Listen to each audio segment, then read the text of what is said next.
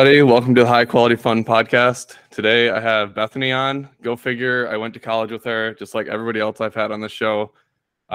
We both went to Michigan Tech, and we're going to be talking about competitive bike racing today. I see her stuff all the time on Instagram, and it seems to be everywhere, racing almost every weekend. And just talking with her a little bit in this intro, I've already learned a lot. So I'm excited to dive into this and share a little bit about some of the stuff that she's done. Bethany, how are you doing today? Good. How are you? I'm doing great. I'm excited to get into this. You're doing something that I didn't even know half existed, I feel like. So yeah, we can just dive right in. You have been biking all sorts of different styles around the world and everything. How did you get into biking? I got into biking when I was maybe like 8 or 9, something like that. I used to tandem mountain bike race with my dad when I was younger. There was a few series in Michigan. There was a time trial and then a championship point series. So I did that when I was younger. And then I regrettably did not get into mountain biking when I was at Tech. But I got back into it when I graduated, and as like a way to try to get to meet people, because I moved to a city that I didn't know anybody. So I was like, oh, I'll join a group ride or something. And so consequently enough, I found my people. So I got back into it and really got just dived right in. So I also did not ride. I think I went twice. We rented the mountain bikes up at our college, and they actually had a ton of mountain biking trails up there. It was a blast, but I kind of wish I had a bike up there and got more into it up there because of all the trails that they did have. But I also wasn't up there a lot in the summers. I've been up there since, and I've raced Copper Harbor, and I've camped up there and ridden a lot up there. So it's kind of cool to see it now and actually be able to ride it on some decent equipment. But yeah, I had a bike at while we were there, but I got in a bad accident my junior year and face planted pretty bad. So then we were just resorted to walking. You broke the bike or broke your face? I broke my face. I might remember that. I feel like you came through the house one day and you were all beat up. Yeah. We had an event that evening too. I was like, I'm gonna sit this one out, guys. I may remember that.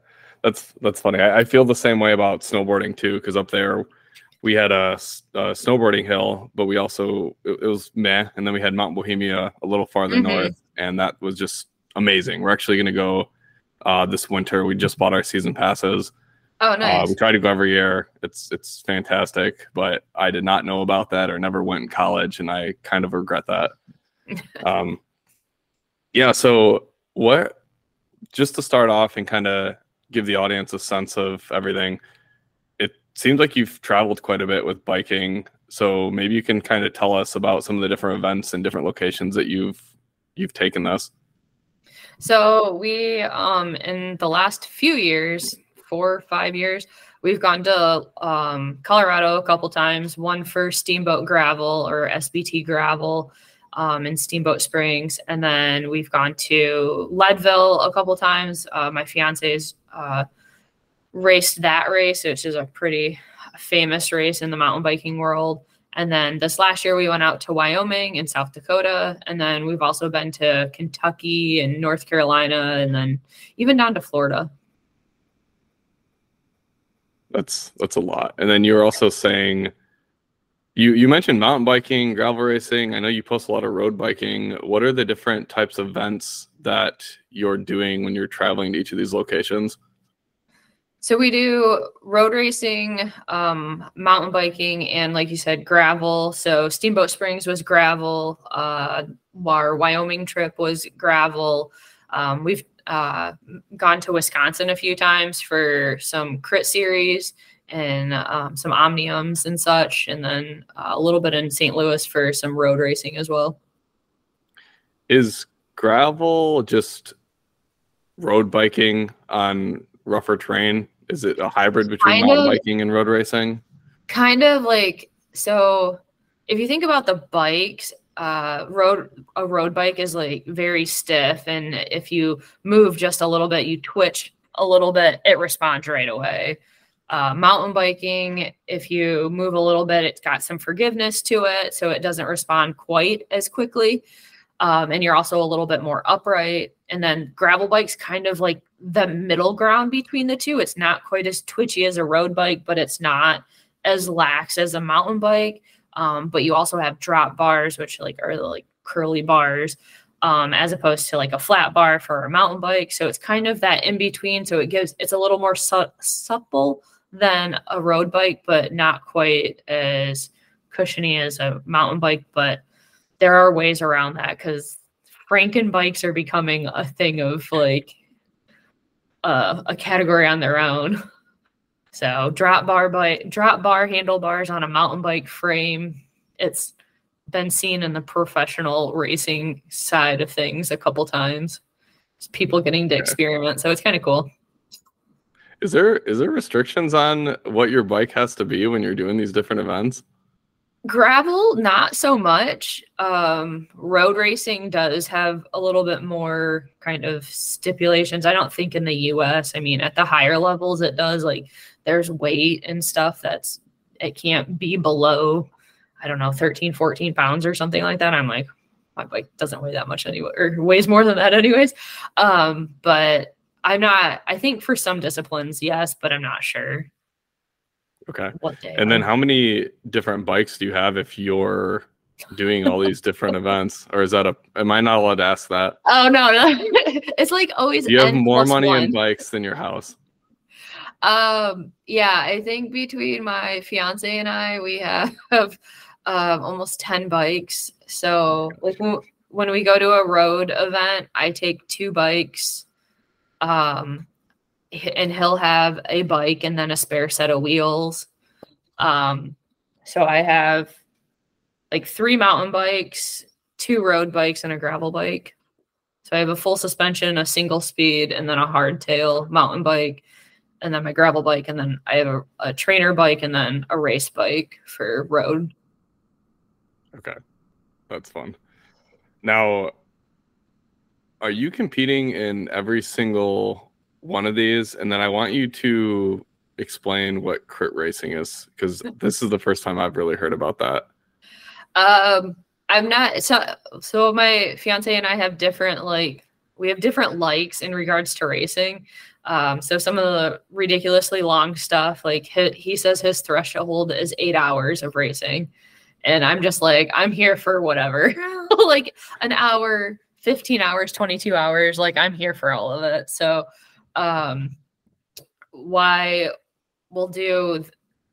do the shorter things in regards to road racing, and then some of the longer events. And then when it comes to crit racing, those are, as you go up through the categories, the time gets longer, so it's time based, and then they wait 2 or 3 laps before they tell you how many laps you're going to do, until like if you're racing for an hour, they'll give you 2-3 laps to determine how many more laps you have to do to like meet just shy of that hour. So it could be anywhere from 50 laps to 45 or 30, but there's a lap counter at the start finish. So you start, sorry, I have cats and they're fighting. No I'm like, oh, I hope you don't hear that. So you start the race, and it's very much, they try to get the crowd involved as well with crit racing, which is why, like, as a community event, it's pretty cool because, like, you see the racers every lap. And they also do things called preems, which sometimes they're money, or they could, if it's a series, then it could be points. So it gets the people racing to want to like go towards these things, or like kind of break up the field, or just like pump it up a little bit more. So like one of the races in Wisconsin, like one of their preems was like $1,500. Like nothing motivates you more than like money at that point. And I mean, I've recouped a lot of my entry fees by just going and racing for the preems. and just going for the sprint money. Because I'm just like, I'm racing alone. I don't have a team. Like, I'm just going to go grab money if I'm traveling here just to get it. And then you just kind of, it's like Grand Prix style racing on a 4-corner crit, or sometimes they're in some fun neighborhoods and come up with some interesting courses, or they put a really steep hill in there, and that always is fun. But so it's pretty much just it's lap racing, right? And the shape of the course can be whatever. As silly as it is, I'm thinking of like F1 racing.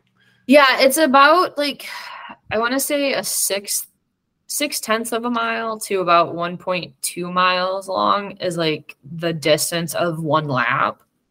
So once you start getting above a mile, then it kind of becomes more of a circuit as opposed to a crit. And then it's like more flowy in sorts. So like they'll race on like Autobahn down in South Chicago.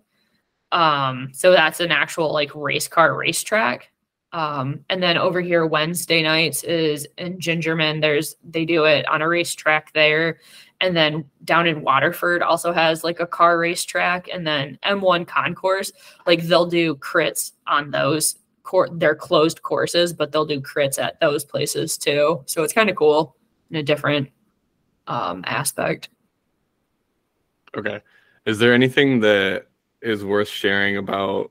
Well, let me say this. So I've only done one. I wouldn't even say competitive. I've only done one race, and that was Zootomac. And what this is for the listeners, it's like a 51-mile road bike race, and 51 miles is not that much. I mean, you see overweight dads hopping on their $200 Walmart bike, riding with the family to do this 51 miles, and I think it takes like, I don't know, people take 4 or 5 hours to do it. It's very, very casual. When we did it, I mean, we were trying to get a workout out of it, and it was very fun. But that's the extent of races that I have. So everything that you're telling me is new territory. Is there anything worth sharing or worth knowing about these mountain bike races or gravel or road races that you're doing? Nutrition is key. Mindset is key. Like, I guess people, just the length of the events, or like how many miles are you doing for each of them? 200. I think the furthest I've gone is 210 miles, and then like all the way. I think the shortest is like, for the like longer stuff would probably be like 100 miles. Okay. So like if you're looking at the longer distance stuff. Okay. No, that's good to know. Yeah, and maybe just to give the listeners you were telling me before the call that at one point you were actually trying to do this professionally, and that you have a nutritionist, a coach, and that might just be just shed some light on the fact that you are doing this so competitively that I don't know, maybe that's interesting to the listeners, but can you kind of go into how you got to that level of competitiveness in this? Yeah. So right before COVID, like 2019, I was really kind of getting back into like getting competitive, and Michigan has a gravel race series. And so I really kind of dove into that. And then as I was like always somewhere on the podium, never like actually winning. I'm not much of a hill climber, so I'd always just like die on the hills, but I have grit and I wouldn't give up. So I just always keep showing up, and like consistency is key in anything. So over the years, like my power on the bike has just significantly increased as I've worked with my coach and trained towards the events that I'm like picking as my key events. Like we've been able to kind of target some good strategy there. So with that being said, we just kind of, sorry, I forgot the question. No, I was just sorry. It's been a long day. I was like, oh yeah. And then I forgot. So I'm so sorry. The question was, I was just asking how you got into the competitive scene, like what that journey was like. Sorry. I just like, Yeah, so we started with the gravel race series and then kind of like transitioned into road racing because of my fiance, and then was really good at it because coming from mountain biking, I have really good cornering skills and kind of we can ride through it. And so as I was getting into crit racing, I noticed that I could gap the field in the corners where everybody else kind of struggles, because coming off of COVID, everybody had a smart trainer and they're indoor training, but they don't have the skills. So as I realized that I had good cornering skills and I had good power, that I was like, I could be good at this. So then it just kind of became getting the points to go through the USA cycling category rank in order to get high enough to kind of get noticed. And the women's field isn't huge, so you show up and you get a notable result, like they're going to know who you are, and you do it again and again, like it doesn't go unnoticed. So then it was kind of like last year, 2022, I was like showed up to out of state races and did pretty good, and like I said, cleaned up with some money. So I was like, let's target it next year. Like, let's get our Cat 2 license and like, let's actually go after this. And so that's what the spring started out, super hot and heavy, traveling, trying to chase points, trying to get that license upgrade. And you were telling me about this a little bit, but there's several different, you start as Cat 5 and you travel around and enter all these races to try to reduce that down to, I assume Cat 1 is the best, but you were aiming for Cat 2 to be just below professional. Yeah, so once you get up to like Cat 2, Cat 1, it just like it gets harder to get more points because the professional, like now you're racing with the professional fields. So the fields are slightly bigger because now you have incentivized racers or like people that are on teams. So to get notable results is a little bit harder. So getting a Cat 2 means that you can at least get up and race with the professional racers and kind of like see how you stack up with them and kind of try your hand at that. So like the skill level elevates significantly. So it's like kind of a little fish in a big pond-esque, but it's definitely makes it a lot more exciting because the women know what they're doing and they've been doing it for years. And I guess, have you ever tried to go professional with all this? Not quite. I've always like kind of had it as like just an adjacent lofty dream of like, I want to do this. And we definitely were on that trajectory last year, but then some of my friends are like, we want to do the long stuff again. And like, I was like, okay, well, if I'm going to do this, like, I'm going to win. Like, that's what my goals was to like go after some of the ultra distance, like win the event for the women. And so we are trying to handle both events, like an hour-long intensity and then 200 miles at 13 hours, 15 hours, whatever that is. And at some point there's a breaking point and it doesn't work. So we ended up abandoning ship on the crit racing and then went to the ultras. Okay. Yes, this is all great. This is all great context. Is there any, so you're doing mostly ultras right now, and what categorizes something as an ultra? Anything over 10 hours or something like that? I kind of had this question this fall because I was like, there's the Lifetime Grand Prix series, which is like the major like gravel race series for professionals in the US right now. And they're doing anywhere from 200 to 100-mile races in like, 8 to 10 hours. And I'm like, a 200-mile race sounds like an ultra to me. Like, but I don't know. Like, I would say like once you're dabbling over 150 miles, that kind of gets you into like ultra territory. But I'm not really sure what the powers that be would call. Yeah. Okay. And then is there any, I want to dive into some races. I know you mentioned this Marji Gesick. I don't even know how to pronounce that. Marji Gesick. And that's one up in the UP, I think. Yeah, out of Marquette. Yeah, so tell us about why you decided to do this race, what the race is, and then I kind of want to dive into, what it was like completing that event. Yeah, so the Marji Gesick is about 100 to 115 mile mountain bike race in Marquette, Michigan, and it goes from North Trails down to South Trails, and then it goes out to Negaunee from South Trails, Negaunee to Ishpeming, Ishpeming back to Negaunee. No, wait. Yeah. And then back, you finish in Ishpeming. I'm just trying to think. You go over, back, and then, yeah.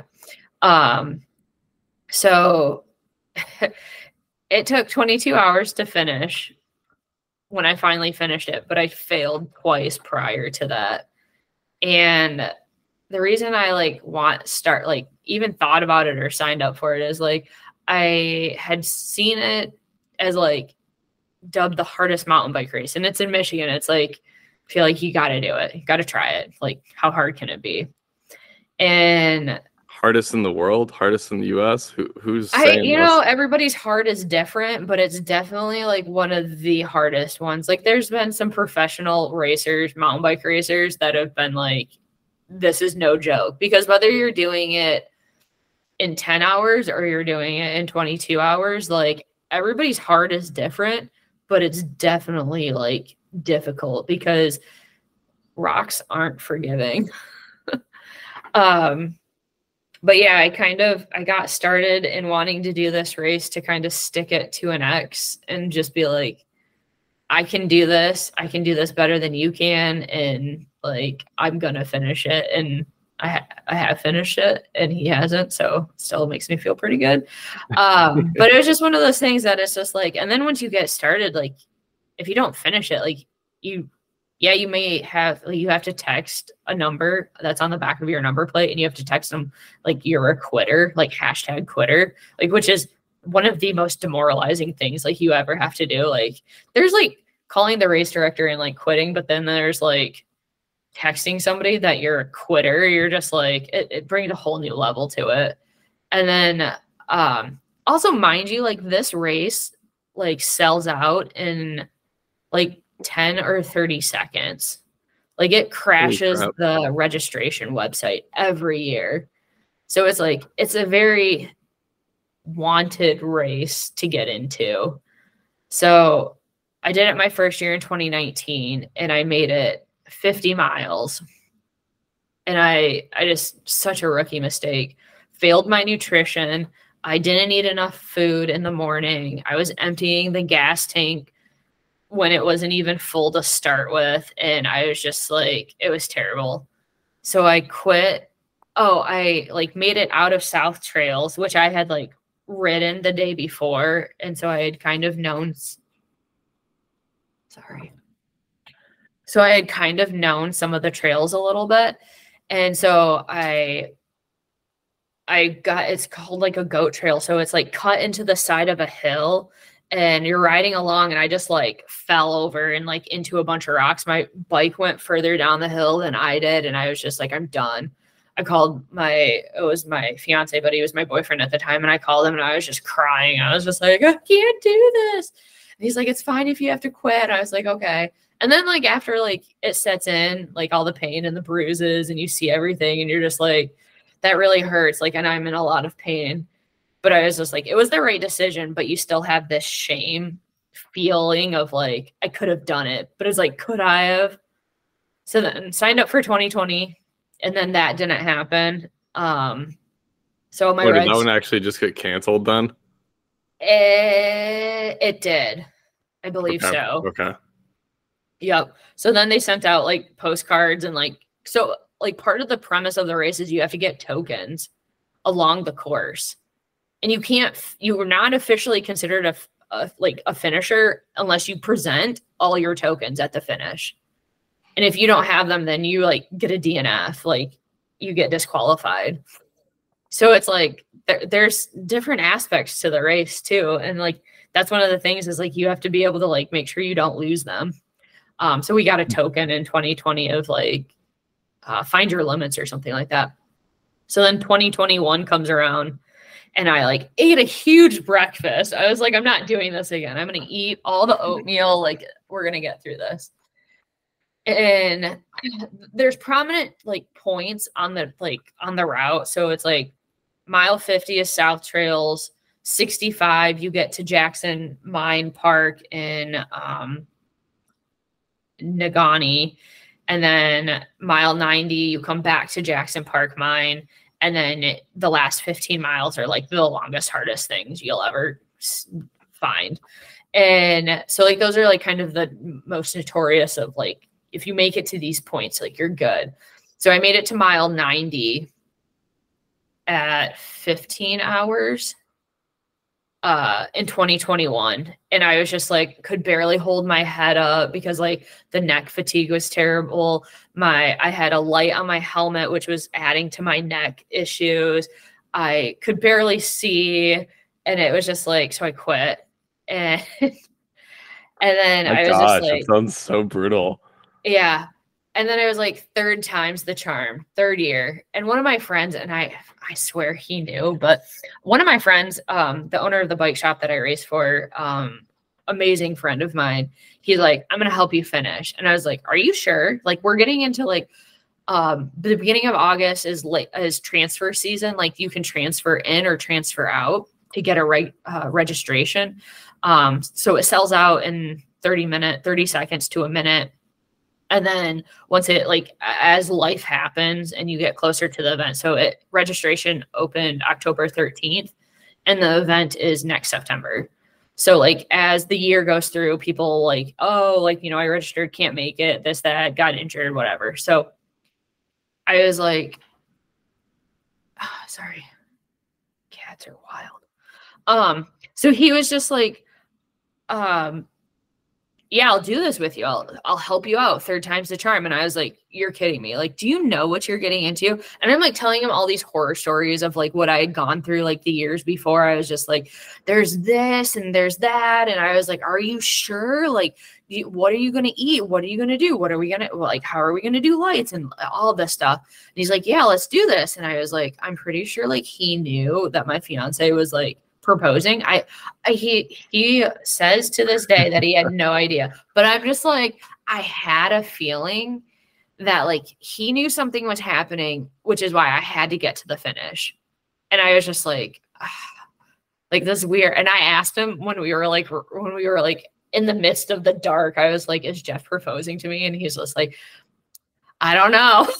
I was just like, I just wanted to think about anything else other than like being miserable right now. So just like give me something. And he's just like, he hasn't said anything to me. And I was like, okay. So before we even get to the finish, we start off and he's like having a blast. It rained the night before and my friend is just like having a blast. And I'm like, I'm dying. The rocks are slippery.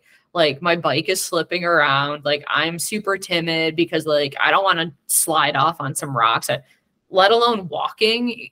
Like I just no. So I was just like, can I ride in front of you? And he's like, yeah. And he could tell I was kind of like having a moment. And I was just like, so I rode in front of him and like, cause I paced, like he was pacing us. So then I was like, I'm pacing us for a while and we're just going to go at my rate. So then we get into South Trails and kind of refuel. So like, I'm not sure how familiar you are with like Marquette area, but like Rippling River and Mount Marquette there is okay. South Trails, the trailhead. So we leave there and there's a gnarly like rock, like descent. And we walk down it. Cause like the motto for the day was just like better safe than sorry. Like, you know, better take it easy. Cause you don't want to like try to like think you can make a feature or something and then like you end up just like crashing. And then we get down the descent and just a little while later I just see him flip over his handlebars and lands on his back, cracks his helmet, loses his bike computer, and like we're 9 miles from like seeing my family again, so like seeing my parents and my fiance. And I was just like, he collects himself. And I was like, I just remember watching it and it's like sharp rocks. And I was just like, holy cow. And it was just wild. And he gets up, kind of shakes it off. And he's just like, oh, I cracked my helmet. No, I think he had realized he cracked his helmet, and then kind of was just like, okay, well, he had another helmet at the vehicle, so we made it back to there, but like he was just in so much pain, and like kind of hindsight afterwards, we're like, I'm pretty sure you had a concussion. Because like the emotional toll after that, it was just like a roller coaster of like super highs and lows. Like, I mean, the event regardless was going to give us highs and lows, but it was just like they were like more exaggerated. And so we get back to you rode your vehicle. Does that mean that someone's just kind of driving along to so we resupply had you and stuff? And yep. So the first year I did it, some friends of mine had done the race, and they're like, there are these checkpoints. Like, well, there's not checkpoints, but like there's these points of intersection. And so I had a Garmin, I made a Garmin map, and then I put like points where my fiance and parents could go to. And like, you can see us here. We need aid here, like food and nutrition here, and kind of like map this all out. So they had like points of which to meet us at. But like the one from Marquette Mountain, like you go around the campground in Marquette Mountain. So it was like 10 miles, which like on a good day would probably be like about an hour or so around there. But it took us, I think, almost 2 hours to get around there because he had to backtrack to go get his bike computer because he realized he lost that. And then oh my gosh. Yeah. And then we waited for some friends that were behind us for some ibuprofen because he was just in so much pain. And then we got to my parents, and he just fell apart and was like, but he's like, no, he's like, I just need some time, and then we'll keep going. Like we'll just keep at this. And I'm like, okay. So we make it to Negaunee, and we kind of rally. One of our friends was doing the duathlon. So you do the first 65 miles on the bike, and then you switch to running the last 35 miles, which there's a lot of hike a bike there. So it's like, oh, that's almost easier. And he ended up quitting, and he was in rough shape. So my friend went over there and was just like trying to like perk him up, like, hey, come crew with Jeff and like, you know, hang out with us for a little bit. We'll hang out with Jeff while he goes around and crews with us. He's like, yeah, okay, cool. So, and I was just eating like Culver's, like cold chicken tenders while that was going on. I was like, this is great. He didn't eat anything. And then we started to pay for that later. But when you leave Negaunee, like there's this trail and it overlooked this area. And I just remember he's like, wow, let's take a picture. Like he's very much the one that's like remembers to take the pictures. I'm like, okay, cool. Like, yeah. I was like, you see that ski hill over there? He's like, yeah. I was like, that's called Suicide Hill. We'll be there later tonight or tomorrow morning, whatever, you know? Like, he's like, you got to be kidding me. I was like, no, not at all. And then like right as we kind of like looked away, we looked down, and then there was like this headstone of like somebody that died. And we're just like, okay, let's keep going. Like, this is blinders up, like, go forward.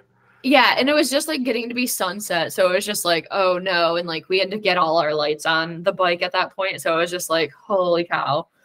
And then how long have you been riding at this point? Because I've done a handful of mountain biking night rides where you just go out there for an hour and a half, and I feel like every time my helmet and or handlebar lights are dying by the time that's over. Yeah, I think it was like about an 8:30 sunset at that point of the year. So it's like mid-September. So maybe 8:30, 8 o'clock or something like that, maybe. And we had. What time did you start riding? 7 in the morning. Okay. So it's been 12 hours. It took you 22 hours. Okay. Yeah. Yeah. Yeah. So he got us, and he knew I was afraid of the dark. So yeah, that doesn't help things. Like, so I'm like scared of the dark. Like look forward, because like when you're out biking and with lights, like you look backwards, it's just dark. It's scary. So I'm just like, he knew I was afraid of lights. So we had 2 handlebar lights and then a light that had a battery pack for our helmet. So then the battery pack was in our like camel packs. And then we so we lit everything up. You could see for days between the two of us. So that was really nice. And they did start to die towards the end. So I think we had like 6 or 7 hours of running light time, and then they started to die. Wow. And then we were like, I think he actually didn't have any lights coming through the finish. But yeah. So we had a pretty good time from the time we went from Negaunee back to Negaunee. And then we started, I messed up the checkpoints at the end. So once we left Negaunee at like mile 90, the next time we saw my fiance or boyfriend at that time was 3 miles, which took us a half an hour or an hour or something. Like, it was just ridiculous. It took us so long. And then we weren't seeing him again until like a mile from the finish. And I was just like, I really messed up. And like at that point, like we weren't grabbing food and we like forgot. And then, so my friend like started to die on the side of the trail. He's like, I just like, we were asking people that were going by us. We're like, do you have some food to spare? Like, do you have anything? And I was like, all I've got is like, cause calories become really important. So like whatever you've got, you're like, how many calories do I have? I had like this like 60 calorie, like fruit leather thing. And I'm like, that's not doing anything for anybody at this point. So I was just like, you can eat this, but that's all we got. Like, so we got some nice trail angels, gave us some food. And so he rallied, and I just remember we got to Suicide Hill, and he's just like, I got to walk up this. And I'm like, okay, that's fine. And you know about thimbleberries, right? No, I don't. You don't know what a thimbleberry is? I know it's a thing. Okay. So we were like walking up Suicide Hill, and I was like, oh my gosh, you see that plant over there? I was like, that is a thimbleberry plant.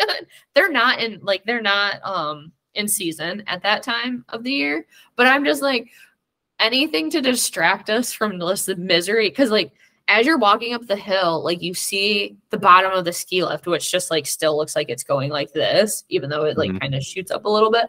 I was like, oh, look, there's the ski jump. And he's like, no way. And I was like, yeah. So I'm like using my helmet to like shine all over the place. And I was like, see, look at it. I was like, we got to go to the top still. He's like, no way. And I was like, well, let me tell you about thimbleberries. So then he got like a thimbleberry lesson at like, I don't know, 2, 3 in the morning. We ended up finishing about 5 in the morning ish. 4-ish in the morning. So then we got to the top there, and then it was just quite the, like, I can't even really tell you what happened after that until we saw food again. We saw my fiance or boyfriend at the time, right before the finish. We had one more hill to go up called Jasper's Knob in Ishpeming. And I was just like, okay, we were starving at that point, and we had soft pretzels and Coke. And I was like, it's 4 in the morning. I was like, I'm not sleeping on. I also like, now it's Sunday morning and I had to be to work on Monday. Like, we were heading home later that day too. So I was like, oh my God. So we like ate a bunch of food, go up Jasper's Knob, and then like we make it to the finish. And I was just like, okay, tokens, where are our tokens? So we finally get our tokens and get checked off, and you get a green dot and you get to become a finisher. So I was like, this is awesome. And then he's like, oh, let's go get a picture by the finish, like banner over the finish line. I was like, okay. And I'm like in this like half delirious, like, hey, I'm trying to smile. Like, I can't believe I want to cry. And then like my fiance like kind of turns around and like is right there. And I'm like, I knew it.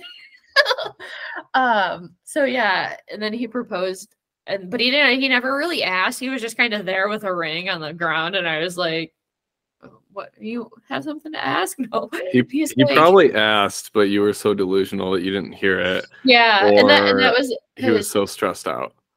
Yeah. There's a like a Marji talk page, on Facebook. And that was like, the picture got posted a few times on there. And, some of the people were just like, oh yeah, do you even know what you were like committing to? And I'm like, oh yeah, I did. I at least knew that much, guys. So yeah, that was the longest I've ever been out on a bike. I think prior to that was 15 hours. And very much in my like naive training. So in 2019, I didn't have a coach. And I was like, I'm just going to do these long races. And that's how like I'm going to train for Marji. And it was just like the longest race I'd done at that point was 15 hours. And I like didn't even make it 8 hours into Marji that year.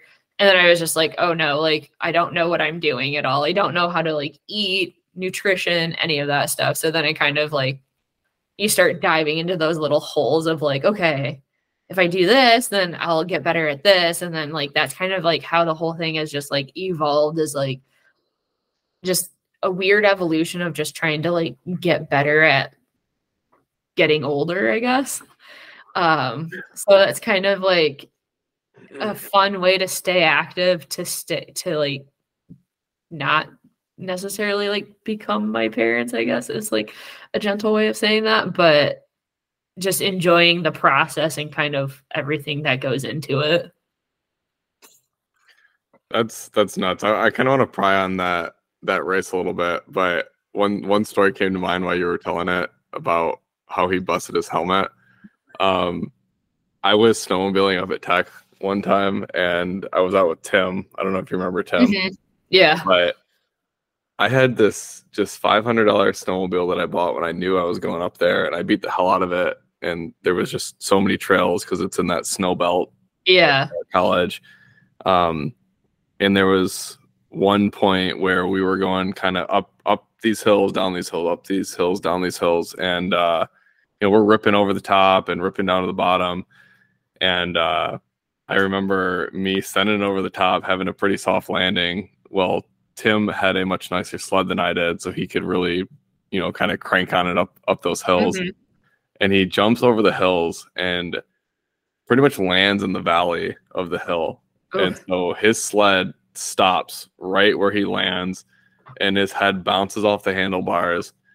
And I don't know if, I think I had to turn around because I was ahead of him, or yeah. So anyways, I get back to him and I'm like, what happened, man? It's like, oh yeah, I bounced off the handlebars, and he took his helmet off, and the whole thing had a giant crack in it. And wow.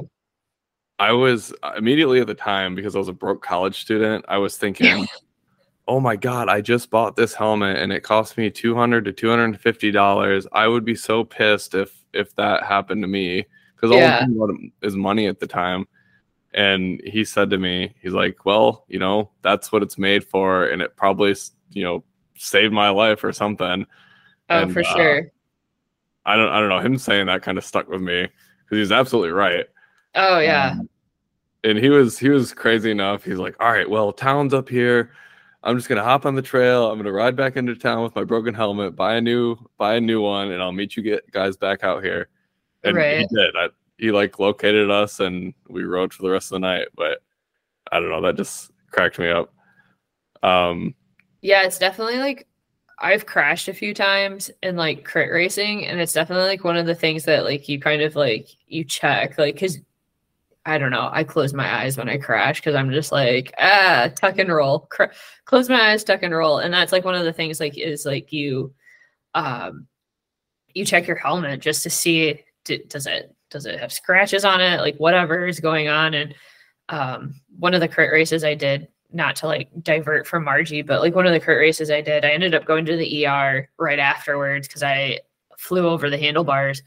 And I remember when I was there, I was telling them what happened, and I got categorized as a trauma. So it was like a level 2 trauma or something. And I remember sitting there, and I was like, I felt pretty okay. I just like impaled my side with my elbow as I like tucked and rolled. So I was like having a hard time breathing, and I was just like, I don't know what happened. I was trying, like, it took a little bit to like kind of like piece everything together. I saw some videos of the like crash, and I was like, oh, like I didn't hit my head, but I definitely like pushed off of the cement and like tucked and rolled, and it just impaled my arm against my side. And But like, I just remember being there and they're like, yeah, because you went over your handlebars on your bike, you're categorized as like a trauma. And I was just like, okay, I think this is a little extreme. We're going a little too far here, but like, okay, I get it. Like, but it was just one of those things that I was just like, kind of puts in perspective, like crashing and like just making sure you're okay. I know myself, when that happens to me, when I have any fall, I'm so timid and it just takes me forever to forget about that. I mean, I feel like kids, right? They're invincible because they don't have any experiences to hold them back for anything. Oh my gosh. Yeah, so you mentioned at the start of this that race is actually a part of a series. Can you tell me about how many races are in that and what each of those are? Yeah, so there's 3. It's called the 906 Adventure Team that puts on the races. And there's 3 races. There's Marji Gesick, which is the 100-mile mountain bike race. And it's, of the 3, it's touted as the hardest. There is, and I'm not sure if I know the distance correctly, I think it's 30 some miles, but it's a fat bike race in February. And that one's interesting because you never know what the weather is going to be like. And especially in Marquette, like most people are driving in to it. So they're like coming from Minnesota, lower Michigan. They have no idea. Like, you're going to sign up and it is what it is when you get up there. So we did that one this last February. And then maybe it's January. And then there's the Crusher, which is a gravel adventure race that they put on out of Munising, and that it's advertised as 175 miles, but the route was 200 miles this year. And that one, like, so each, I don't think for the fat bike race you had to do like checkpoints or anything. So Marji has tokens you have to collect, and then the Crusher you have to take pictures at checkpoints. So there's like some waterfalls, some logs that were strategically put on the trail, Lake Inland, the like sculpture park there, along 28 between Munising and Marquette. That, like, you come into the backside of that, so like you have to get pictures for that one in order to be considered a finisher. And then if you do all 3 of them, then you get to be part of like the Hall of Pain. And then this year, or this 2024 in October, I think, is like the first like special event that they're going to do in regards to that. So you qualify for all 3 and then you can actually do the yeah, it was supposed to be like some top secret event, but there's no such thing as secrets anymore with the internet. So it's just kind of an event you get to help fund. And like the 906 Adventure Team it's a children's like adventure club team, and they not necessarily get kids competitively into biking, but get them into wanting to get outside and in biking and, doing mountain bike stuff and kind of just getting them off the couch. So they've grown in the last few years to several communities. I think there's one in Lansing now or something, but usually it used to be just in like the UP, but now they're Minnesota, I think Wisconsin, lower Michigan. So it's a tough mentality that the race director has. He really kind of is just like, oh, if you want to quit, you're going to quit. Like, I don't care if you don't want to do my event. I don't care if you don't enjoy it, but I'm here to push you. If you want to get pushed, I'm going to push you. I'm gonna try to break you, and then you're gonna show me what you're made of, kind of thing. And it's like, it's such a good mentality to put into people, I think, because they've lost sight of it. And I had a coach growing up that had very much like, she's like, I knew what you were capable of, and like, you may not know it, but I know what you're capable of, and I'm gonna push you to that. So it resonates with me, which is why I kind of really enjoyed doing the events. But it's a great cause to support as well. So it's like, it's not just like a money grab. Like, there's no prizes, there's no podiums. There's like, the winner gets $1. So it's not like it's nothing like super like, oh my God, but it's definitely one of those things that is like, if people like, we showed up to the lacrosse Omnium road race, our host family was like, I was wearing a Marji Gesick shirt, and he's like, "You did Marji?" And I was like, "Yes." You know about this? Like, we're in Wisconsin, we're like on the Minnesota border. And he's like, "Yeah, I've done it like 2 or 3 times." And I was like, "You're my hero." I haven't, no, I had finished it. I was like, I just finished it for the first time. So it's got a reputation.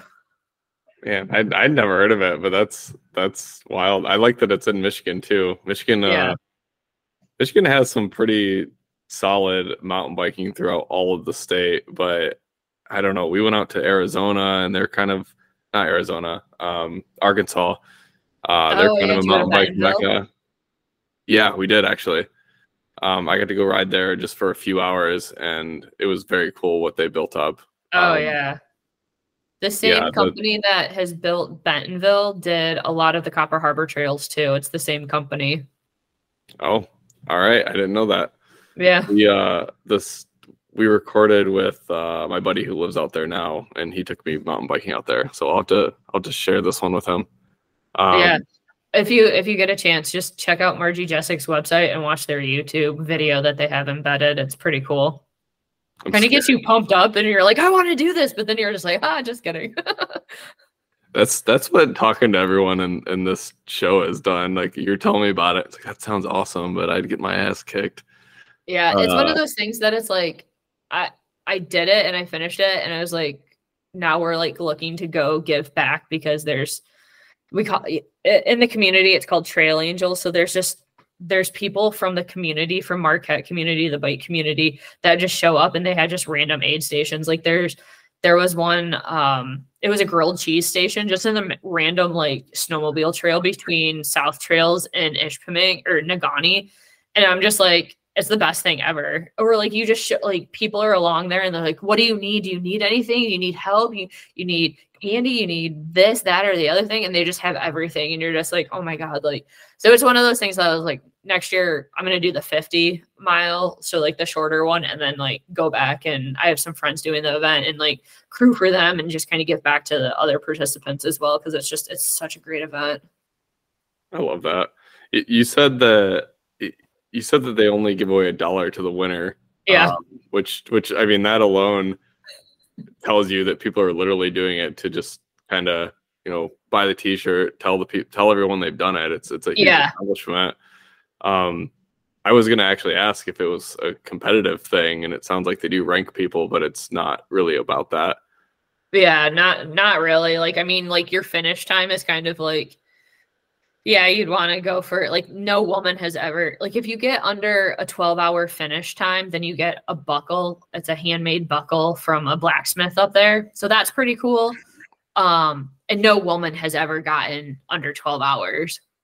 So it's like, that's kind of like the thing is like, I think there was one woman that got kind of close. She was like just over 13 hours, or she was 12 hours in 40 minutes, I think is the number that sticks in my head.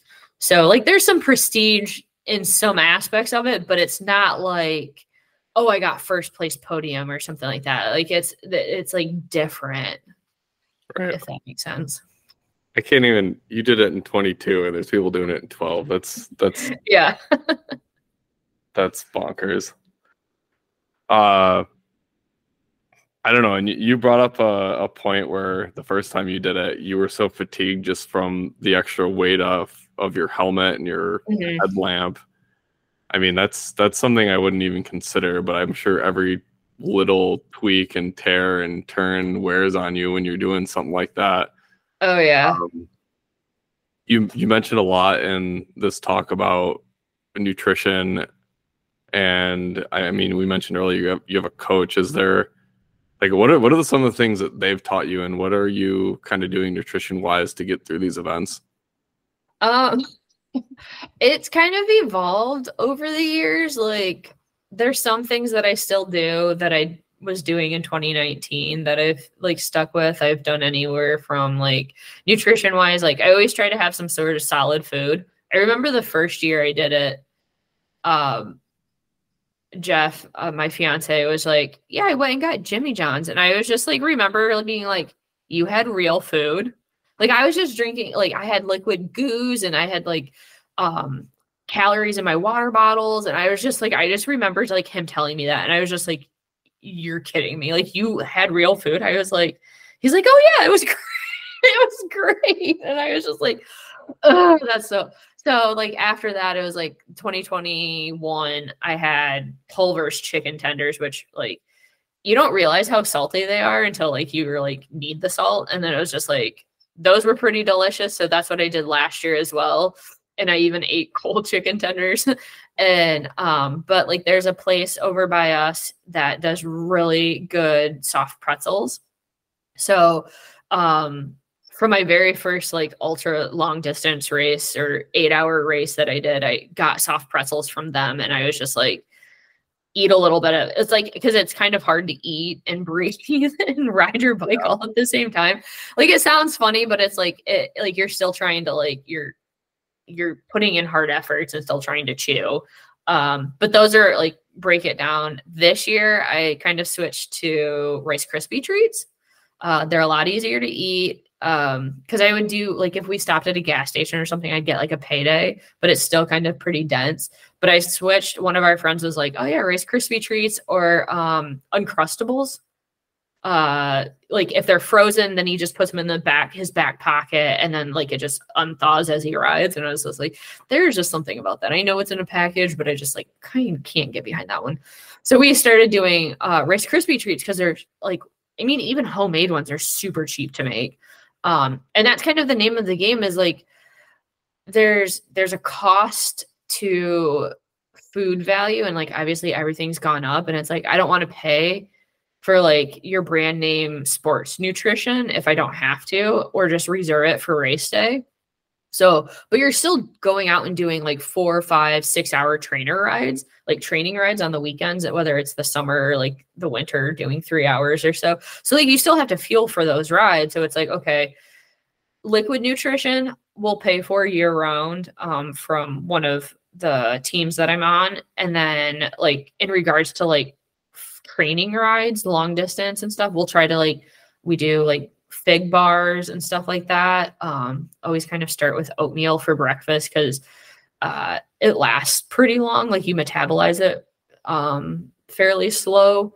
So, and then kind of follow up with Rice Krispie treats. Like I said, we've gone to, and then for race days, Coke is always a good refresher. But the thing with caffeine is once you start taking it, you have to keep taking it. Otherwise you will crash. I used to do gummy bears, but I don't have like a control. So I would just eat the shit out of gummy bears and then I'd be like, I'd crash and I would be like, oh no. But I was like, oh my gosh, those tasted so good. So I've gotten away from gummy bears. But yeah, fig bars, chewy, the Kodiak cake, chewy bars. Those are like my new favorite thing. Pretty much like anything Kodiak cake. Their pancakes and whatnot, like absolutely love them. I'm not sponsored by them or anything, but I just love all their stuff. So yeah, I just after a while you kind of learn the calorie counts and kind of what everything is, and then it's just easy math at that point. But you want to shoot for like 300 calories every hour, and then it's just kind of like, okay, well, what's going to get me there? That's wild, especially if you're doing a 10-hour ride. Well, yeah, a lot of food. Yeah, and you got to stay ahead of it, otherwise you'll just run the tank dry. Mm-hmm. I'm gonna have to look into that event some more. That sounds insane. You pulled up a map earlier. Do you still have that next to you? I do. So that's the elevation map of the race. Oh, okay. So it's over 10,000 feet of climbing, or I guess this one says 12,000. This was sent out for the 2020 COVID year. So they're like, hey, don't forget about next year. I'm like, oh, how could I? And since we just moved, I was like, oh my gosh. And I have like, this is a picture from 2021 over one of the bridges that one of the photographers took. So I like had it. So I had this up there and I was like, I don't know. It's kind of cool. Just, they do a lot of good like merch. So hell yeah. Yeah, I'm gonna look into that after this episode. I I mean, I think we covered everything that I wanted to go through. Is there anything else you want to share before we close up? Bike racing is fun. It's challenging, but it's definitely a lot of fun. I think the community is like really welcoming, and definitely whatever you want to do, like it's fun to get even your kids into. I got my nephews striders when they were 2, so like it's fun. Is the Strider the basket that pulls behind? No, it's just like a balance bike, so it's just Oh, 2 okay. wheels and they just kind of We have one of straddle those. it. We have one of those, but our kids have not used it as much as we'd like. I think they're still a little young, but they're getting there. Yeah, my youngest nephew he's on the smaller side, and he definitely wasn't able at 2 years old to use it as well as his brother. But Okay. yeah. I think maybe the last thing we'll say is um, biking, right? You you buy the bike and that's your big expense. Especially, I mean, honestly, with any of them, right? You can go buy a $200 bike from Walmart and get started because all the trails, all the roads, all that stuff is free unless you're getting into competitions where you have to pay to enter. You know, you get into snowboarding, you have to pay all this money and gear, and then you have to pay all this money every single year to go hit up the different hills. But Yeah, mountain biking is one of the perfect sports in my opinion because it's got that thrill element. You're getting good exercise, you know, endurance. You're using a lot of your muscles, and it is pretty inexpensive once you have that bike. Yeah, I need to ride more around here, but we have a mountain bike trail that's like 5 minutes away that I tend to go to a decent amount. which one's up? Oh God, what is it? Groveland Oaks, I think is what it is. Okay. It's just some no name one, but it's right up the road. Yeah, because you guys are a little bit further away from like Ann Arbor-ish area, right? Or yeah. Because there's some pretty. But There's like DTE is a pretty big one that just got built, and then Potawatomi. Those ones are a lot of fun over that on way. DTE, I have not done Potawatomi. Okay. So there was a summer where we went every Wednesday or something, and we would go to a different one around Royal Oak, and yeah, it took us to a lot of places. Nice. So, well, cool. Thank you so much for having on. Thank you so much for coming on. It was no great problem. Thanks for having me. We'll keep in touch. Thanks. Sounds good. Thanks, Tyler. Thank you for listening to the High Quality Fun podcast. If you guys enjoyed this show, please give us a follow. And if you have a good story or just want to say hi, feel free to reach out to us on Instagram or YouTube.